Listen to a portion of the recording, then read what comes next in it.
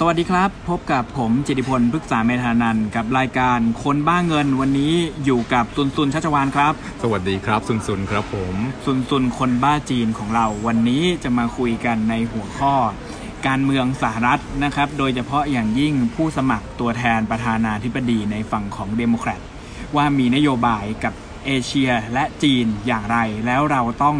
รู้จักกับ2คนนี้ในแง่มุมไหนวันนี้ก็เลยชวนซุนคนบ้าจีนแล้วก็เป็นหนึ่งในคนบ้าการเมืองเนี่ยเข้ามาคุยกันในเรื่องนี้เลยนะครับผมอยากจะให้ซุนช่วยคุยก่อนว่าจริงๆการเลือกตั้งของในฝั่งอเมริกาเนี่ยเราฟังดูแล้วอาจจะสับสนเพราะว่าไม่เหมือนกับการเลือกตั้งของไทยตอนนี้มีการเลือกตั้งข้างต้นนะครับโดยเฉพาะอย่างยิ่งในฝั่งของภายในพรรคเดโมแครตเนี่ย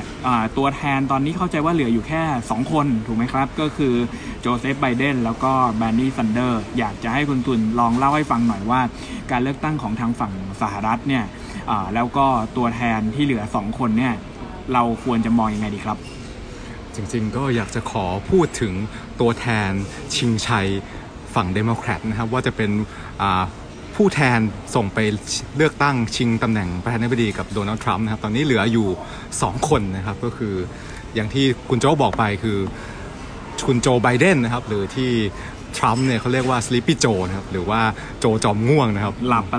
ปแล้วครับเห็นแล้วบอกหูมันจืดเหลือเกินครับมันน่าเบื่อเหลือเกินแล้วก็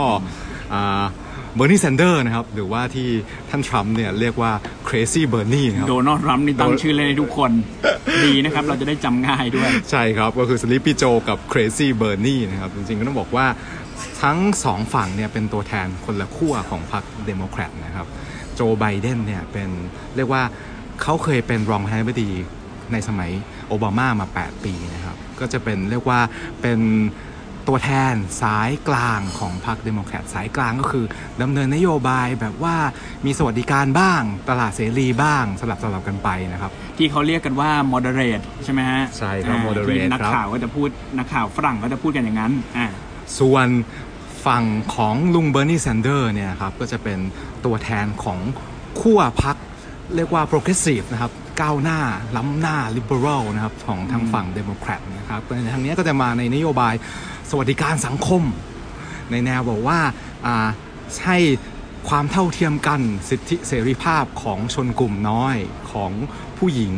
ของเกย์เป็นต้นนะครับโอเคเพราะฉะนั้น2คนนี้ก็มีนโยบายที่ต่างกันโดยสิ้นเชิงแล้วไปไงมาไงเหลือแค่2คนเนี่ยครับจริงๆก็ต้องบอกว่าก็มีผู้สมัครท่านอื่นในขั้วทั้ง moderate แล้วก็ขั้วของ liberal นะครับแต่เนื่องจากว่า personality ความเรียกว่าความที่คนอยากเลือกเนี่ย electability เนี่ยมันไม่เท่า2คนนี้นะครับก็เลยถอนตัวกันไปนะไม่ว่าจะเป็นทั้งไมเคิลบลูมเบิร์กนะที่เป็นฝั่งมินิไมนะครับไมเคิลบลูมเบิร์กนะครับลงเงินหาเสียงไป500 ล้านเหรียญแทบจะไม่ได้ผู้แทนเลยนะครับเสียเงินเป็นแสนแขนไม่ได้จับของแท้แล้วก็อันนี้เขาก็ถอนตัวไปแล้วเขาเป็นตัวแทนฝั่ง moderate นะครับแล้วก็มีอลิซาเบธวอร์เรนนะครับที่เป็นตัวแทนของฝั่ง liberal นะครับแต่เขาก็มองว่าผู้หญิงเนี่ยถ้าเป็นตัวแทนของพรรคหลังจากฮิลลารีคลินตันเนี่ยอาจจะไม่ค่อยไหวไม่มีนาลีขี่ม้าขาวของฝั่งนู้นฝั่งนั้นก็เลยทำให้ตอนนี้เนี่ยเลยเหลือตัวแทนของทั้ง2ขั้วเนี่ยแค่2คนเท่านั้นเองแล้วในอนาคตตุนว่าจะเป็นยังไงต่อไปครับจริงๆจากผลของการเลือกตั้งนะครับตอนนี้ใครนำอยู่ใครยังไงจริงๆมันพลิกล็อกมากๆเลยครับตอนแรกมองว่าจริงๆตั้งที่ผ่านมาเนี่ยเบอร์นีแซนเดอร์เนี่ยนำมาตลอดเลยนะครับแต่จนมาถึงเขาเรียกว่าจุดเปลี่ยนนะซูเปอร์ทิวส์เดย์นะครับเป็นวันเดียวเนี่ยที่มีการเลือกตั้ง14 รัฐใหญ่พร้อมกันทั่วประเทศนะครับมีผู้แทนไปหาตัวแทนประธานาธิบดีเนี่ยทั้งหมดเนี่ย1,300 คนนะครับวันเดียวกันนะครับซึ่งจริงๆต้องบอกว่าตอนแรกเนี่ยเบอร์นีแซนเดอร์นำมาตลอดเลยทุกคนบอกว่าโอ้โหได้เป็นตัวแทนไปชิงกับทรัมป์ชัวร์แต่โมเมนตัมมันมาเปลี่ยนที่พอคนเห็นเบอร์นีแซนเดอร์นำเนี่ยเรียกว่าพวกผู้อาวุโสในพรรคเป็นคนชนชั้นนำในพรรคเนี่ยเขาไม่ชอบเบอร์นีแซนเดอร์นะครับเขาเลยรู้สึกว่าเฮ้ยมันไม่ได้แล้วทุกคนเนี่ยต้องมารวมพลังมาสนับสนุนโจไบเดนนะครับเพราะฉะนั้นผู้สมัครสายกลางที่ถอนตัวไปก่อนหน้านั้นเนี่ยไม่ว่าจะเป็นบูติเจียสหรือว่าโคลบูชาเนี่ยทั้งหมดเนี่ยถอนตัวแล้วก็บอกว่าผมสนับสนุนโจไบเดนทุกคนเนี่ย ในคนในพรรคเดโมแครตทุกคนเนี่ยที่ไม่ได้เป็นตัวแทนทุกคนมาพูดก่อนการตัดสินซูเปอร์ทิวส์เดย์ว่าผมสนับสนุนโจไบเดนโอ้โหก็เลยกลายเป็นว่าคะแนนพลิกครับกลายเป็นว่าโจไบเดนเนี่ยสามารถชนะรัฐใหญ่ๆอย่างเท็กซัสได้หรือแม้แต่ว่าแมสซาชูเซตส์ซึ่งเป็นฐานเสียงสำคัญของฝ่ายโปรเกรสซีฟเนี่ยก็แพ้กับโจไบเดนนะครับก็เลยกลายเป็นว่าโอ้โหอันนี้คะแนนเนี่ยกลายเป็นว่ามีผู้แทนทั้งหมดเนี่ย664คนนะฮะแล้วก็นำเบอร์นีแซนเดอร์ซึ่งมีอยู่573คนนะซึ่งต้องการผู้แทนทั้งหมดเนี่ย1,991 เสียงนะครับเพื่อที่จะเป็นตัวแทนชิงตำแหน่งประธานาธิบดีของพรรคเดโมแครตนะครับเพราะฉะนั้นตอนนี้ไบเดนนำอยู่แล้วแซนเดอร์จะสามารถกลับมาได้ในรัฐอื่นๆหรือเปล่าหรือว่าตอนนี้คือแบเบอร์ไปแล้วโอกาสที่จะชนะเนี่ยมากกว่า 90% แล้วครับคือผมมองว่าเนี่ยมันคงจะเป็นชิงกันรัฐต่อรัฐไปเรื่อยๆแต่ตอนเนี้ยแต้มต่อมันมาอยู่ที่โจไบเดนอย่างชัดเจนครับเนื่องจากว่า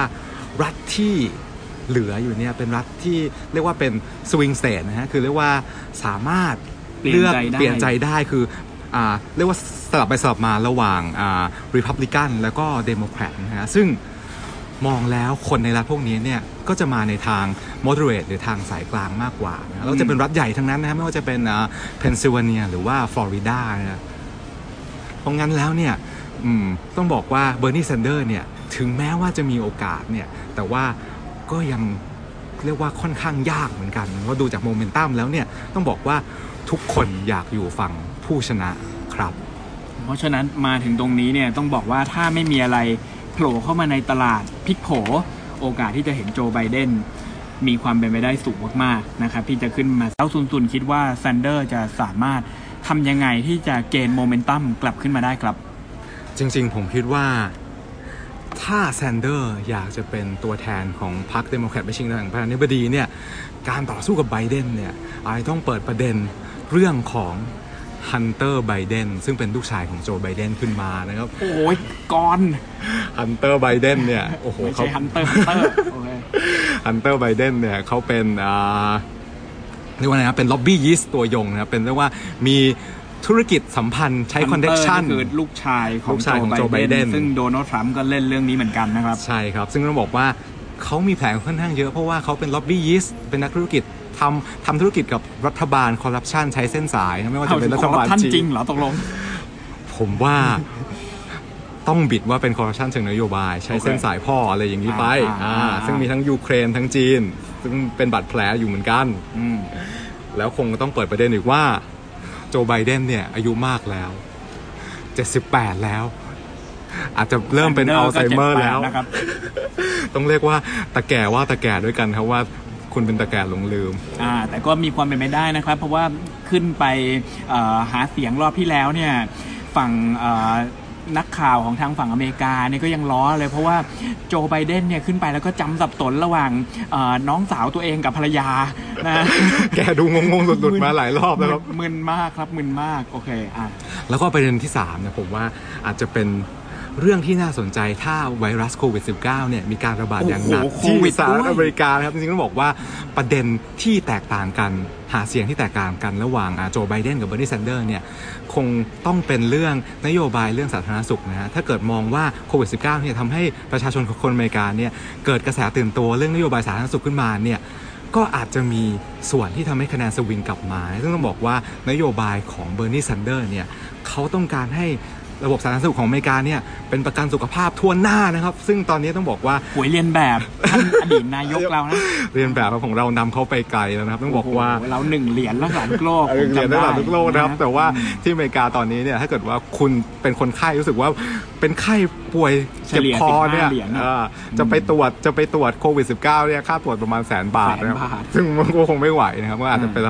เป็นตื่นตัวขึ้นมาได้เมืองไทยนี่ประมาณ 12,000 นะฮะไม่ใช่ถูกๆเหมือนกันเพราะฉะนั้นรัฐที่เหลือเนี่ยมันติดไม่ติดโควิดกันยังไงบ้างครับเนี่ยจริงๆรัฐที่เหลือที่ติดโควิดหนักๆนะต้องคงจะเป็นวอชิงตันแต่อันนั้นเนี่ยต้องบอกว่าเป็นฐานเสียงของเบอร์นีแซนเดอร์ซึ่งน่าจะหายห่วงแต่ว่าก็จะมีรัฐใหญ่ๆที่ติดโควิดอย่างเช่นฟลอริดานิวยอร์กหรือเพนซิลเวเนียซึ่งอันนี้ต้องบอกว่าโอ้โหผมมองว่าโจไบเดนยังได้เปรียบอยู่ถ้าสถานการณ์ยังไม่พลิก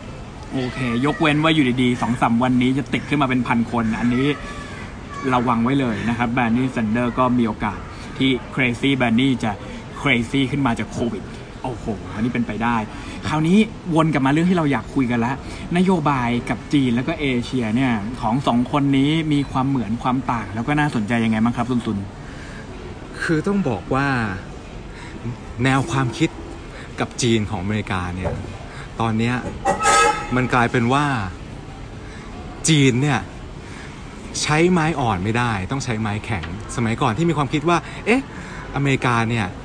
เราจะให้จีนเนี่ยเข้ามามีส่วนร่วมในเศรษฐกิจโลกเราจะให้จีนมามีบทบาทในองค์กรนั้นแล้วพอจีนเนี่ยมีส่วนร่วมเยอะๆมีสเต็กเยอะเนี่ยก็จะปรับเปลี่ยนพฤติกรรมไปเองเนี่ยกลายเป็นว่ามันใช้ไม่ได้ผลแล้วเพราะว่าปัจจุบันเนี่ยจีนก็ยังไม่เปิดเสรีภาคบริการเสรีการลงทุนก็ยังไม่เปิดนะครับแต่พอกลายเป็นว่าท่านทรัมป์เนี่ยเข้ามาใช้นโยบายเทรดวอร์เนี่ยจีนเริ่มอ่อนข้อไปค่อนข้างเยอะนะครับก็เลยกลายเป็นว่าแนวทางของเดโมแครตตอนเนี้ยทุกคนที่พูดถึงจีนเนี่ยไม่มีใครพูดเลยว่าจะยอมซอฟต์กับจีนนะครับทีเนี้ยระหว่าง2คนเนี้ยด้านนโยบายต่างประเทศก็มีความแตกต่างกันพอสมควรนะคือโจไบเดนเนี่ยเขาเป็นรองประธานาธิบดีสมัยโอบามามา8ปีนะฮะก็คือเขาค่อนข้างมีประสบการณ์เรื่องนโยบายต่างประเทศมากๆนะส่วนเบอร์นี แซนเดอร์เนี่ยเรียกว่าเป็นนักการเมืองเป็นสวรากหญ้านะเขาเรียกว่าต่อสู้เพื่อสิทธิแรงงานในอเมริกามาตลอดนะฮะแนวทางความคิดเกี่ยวกับนโยบายต่างประเทศเนี่ยก็อาจจะยังไม่ชัดเจนมากนะฮะนี่ต้องบอกว่าถ้าดีลกับจีนยังไงต้องบอกว่าลองมาดูพื้นฐานความคิดของแต่ละคนนะฮะคืออย่าง Sleepy Joe โจไบเดนเนี่ยเขาเป็นเรียกว่าเป็น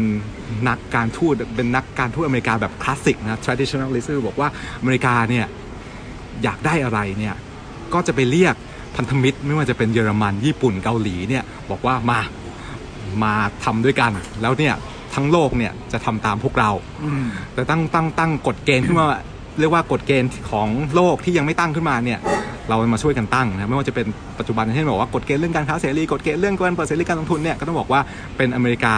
การดำเนินการนโยบายต่างประเทศอเมริกาอย่างเงี้ยที่ตั้งขึ้นมาเขาก็จะมาในทางนั้นซึ่งถ้ามองว่าส่วนเบอร์นี แซนเดอร์เนี่ยความคิดหลักของเขาเนี่ยคือเรื่องสิทธิแรงงานเรื่องความเท่าเทียมกันเนี่ยเพราะงั้นเนี่ยเขาก็อยากให้เรื่องการเจรจาการค้าระหว่างประเทศเนี่ยต้องมีเรื่องพวกสิทธิแรงงานเนี่ยเข้ามาเกี่ยวด้วยดังนั้นเนี่ยถ้าเกิดนโยบายเทรดวอร์อย่างเช่นเทรดวอร์เนี่ยสมมุติถ้าโจไบเดนได้เป็นประธานาธิบดีเนี่ยผมคิดว่าเทรดวอร์เนี่ยอาจจะไม่มีเพราะว่าจะไปในแนวทาง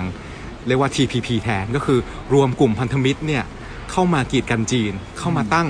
เรียกว่ามาตรฐานใหม่ๆในการค้าการลงทุนแล้วก็กีดกันจีนออกไปถ้าจีนอยากจะมาเข้า TPP จีนต้องปรับตัวอาจจะไว้แนวนั้นแต่สำหรับถ้าเบอร์นี แซนเดอร์ขึ้นมาเป็นประธานาธิบดีผมว่าเทรดวอร์เนี่ยนโยบายขึ้นภาษีกำแพงภาษีเนี่ยก็ยังคงมีอยู่เนื่องจากว่าเบอร์นี แซนเดอร์เนี่ยเขาพูดเลยว่าบริษัทอเมริกาที่มันรวยๆเนี่ยหรือว่าความไม่เท่าเทียมกันทางเศรษฐกิจที่เกิดขึ้นในอเมริกาเนี่ยเกิดจากบริษัทอเมริกาเนี่ย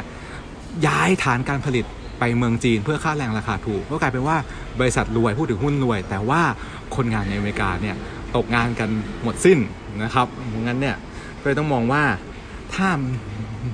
เราในฐานะคนในประเทศเอเชียผมมองว่าถ้าโจไบเดนได้เป็นประธานาธิบดีมีประโยชน์แน่นอนครับอเมริกาเนี่ยก็จะเข้ามาจีบประเทศในภูมิภาคเนี้ยแปซิฟิกเนี้ยเพื่อไปบาลานซ์กับจีนไม่ว่าจะเป็นฟิลิปปินส์ไทยเวียดนามสิงคโปร์เดี๋ยวอเมริกาเอาผลประโยชน์มาให้เพื่อไปค้าหน้ากับจีนครับค่อนข้างน่าสนใจทีเดียวนะครับแล้วถ้าเกิดเรามองในแง่ของความมั่นคงแล้วก็ในแง่ของพันธมิตรเนี่ยในทั้งสองคนนี้จุนมองว่านโยบายมีความเหมือนความต่างยังไงถ้าไม่ใช่เรื่องการค้าครับจริงๆเรื่องความมั่นคงเนี่ยโจไบเดนเนี่ยเรียกว่าคล้ายๆโอบามาเลยเขาบอกว่าเหมือนโอบามาเนี่ยเขาเรียกว่ามีนโยบายต่างประเทศที่เรียกว่า pivot to Asia นะฮะเรียกว่าทรัพย์สิน asset ทั้งหมดของอเมริกาเนี่ยไม่ว่าจะเป็นทัพเรือฐานทัพเนี่ยย้ายมาเอเชียหมดเขาคิดว่ามาช่วยดูแลเขาบอกว่าแปซิฟิกเนี่ยเอเชียแปซิฟิกถ้าเกิดว่าทั้งทวีปเนี่ยมีความสงบไม่มีเหตุขัดแย้งเนี่ยทุกคนในรีเจียนจะรวยโดยเฉพาะอเมริกางั้นเนี่ยไบเดนบอกเลยว่าทัพเรือ 60% เนี่ยจะมาที่แปซิฟิก เราก็ไม่ต้องสร้างทัพเรือหรือดำน้ำเองเรือดำน้ำก็ยังสร้างต่อไปเพราะเป็นของจีนครับอ๋อโอเคอุ้ยต่อต้องบอกเป็น Thunder เป็น Thunder เป็น Crazy Thunder เขาไม่ได้คิดเรื่องนี้เลยเขามองว่าเนื่องจากว่านโยบายในประเทศของเขาเนี่ยไม่ว่าจะเป็นประกันสุขภาพทุกหน้าเรียนมหาลัยฟรี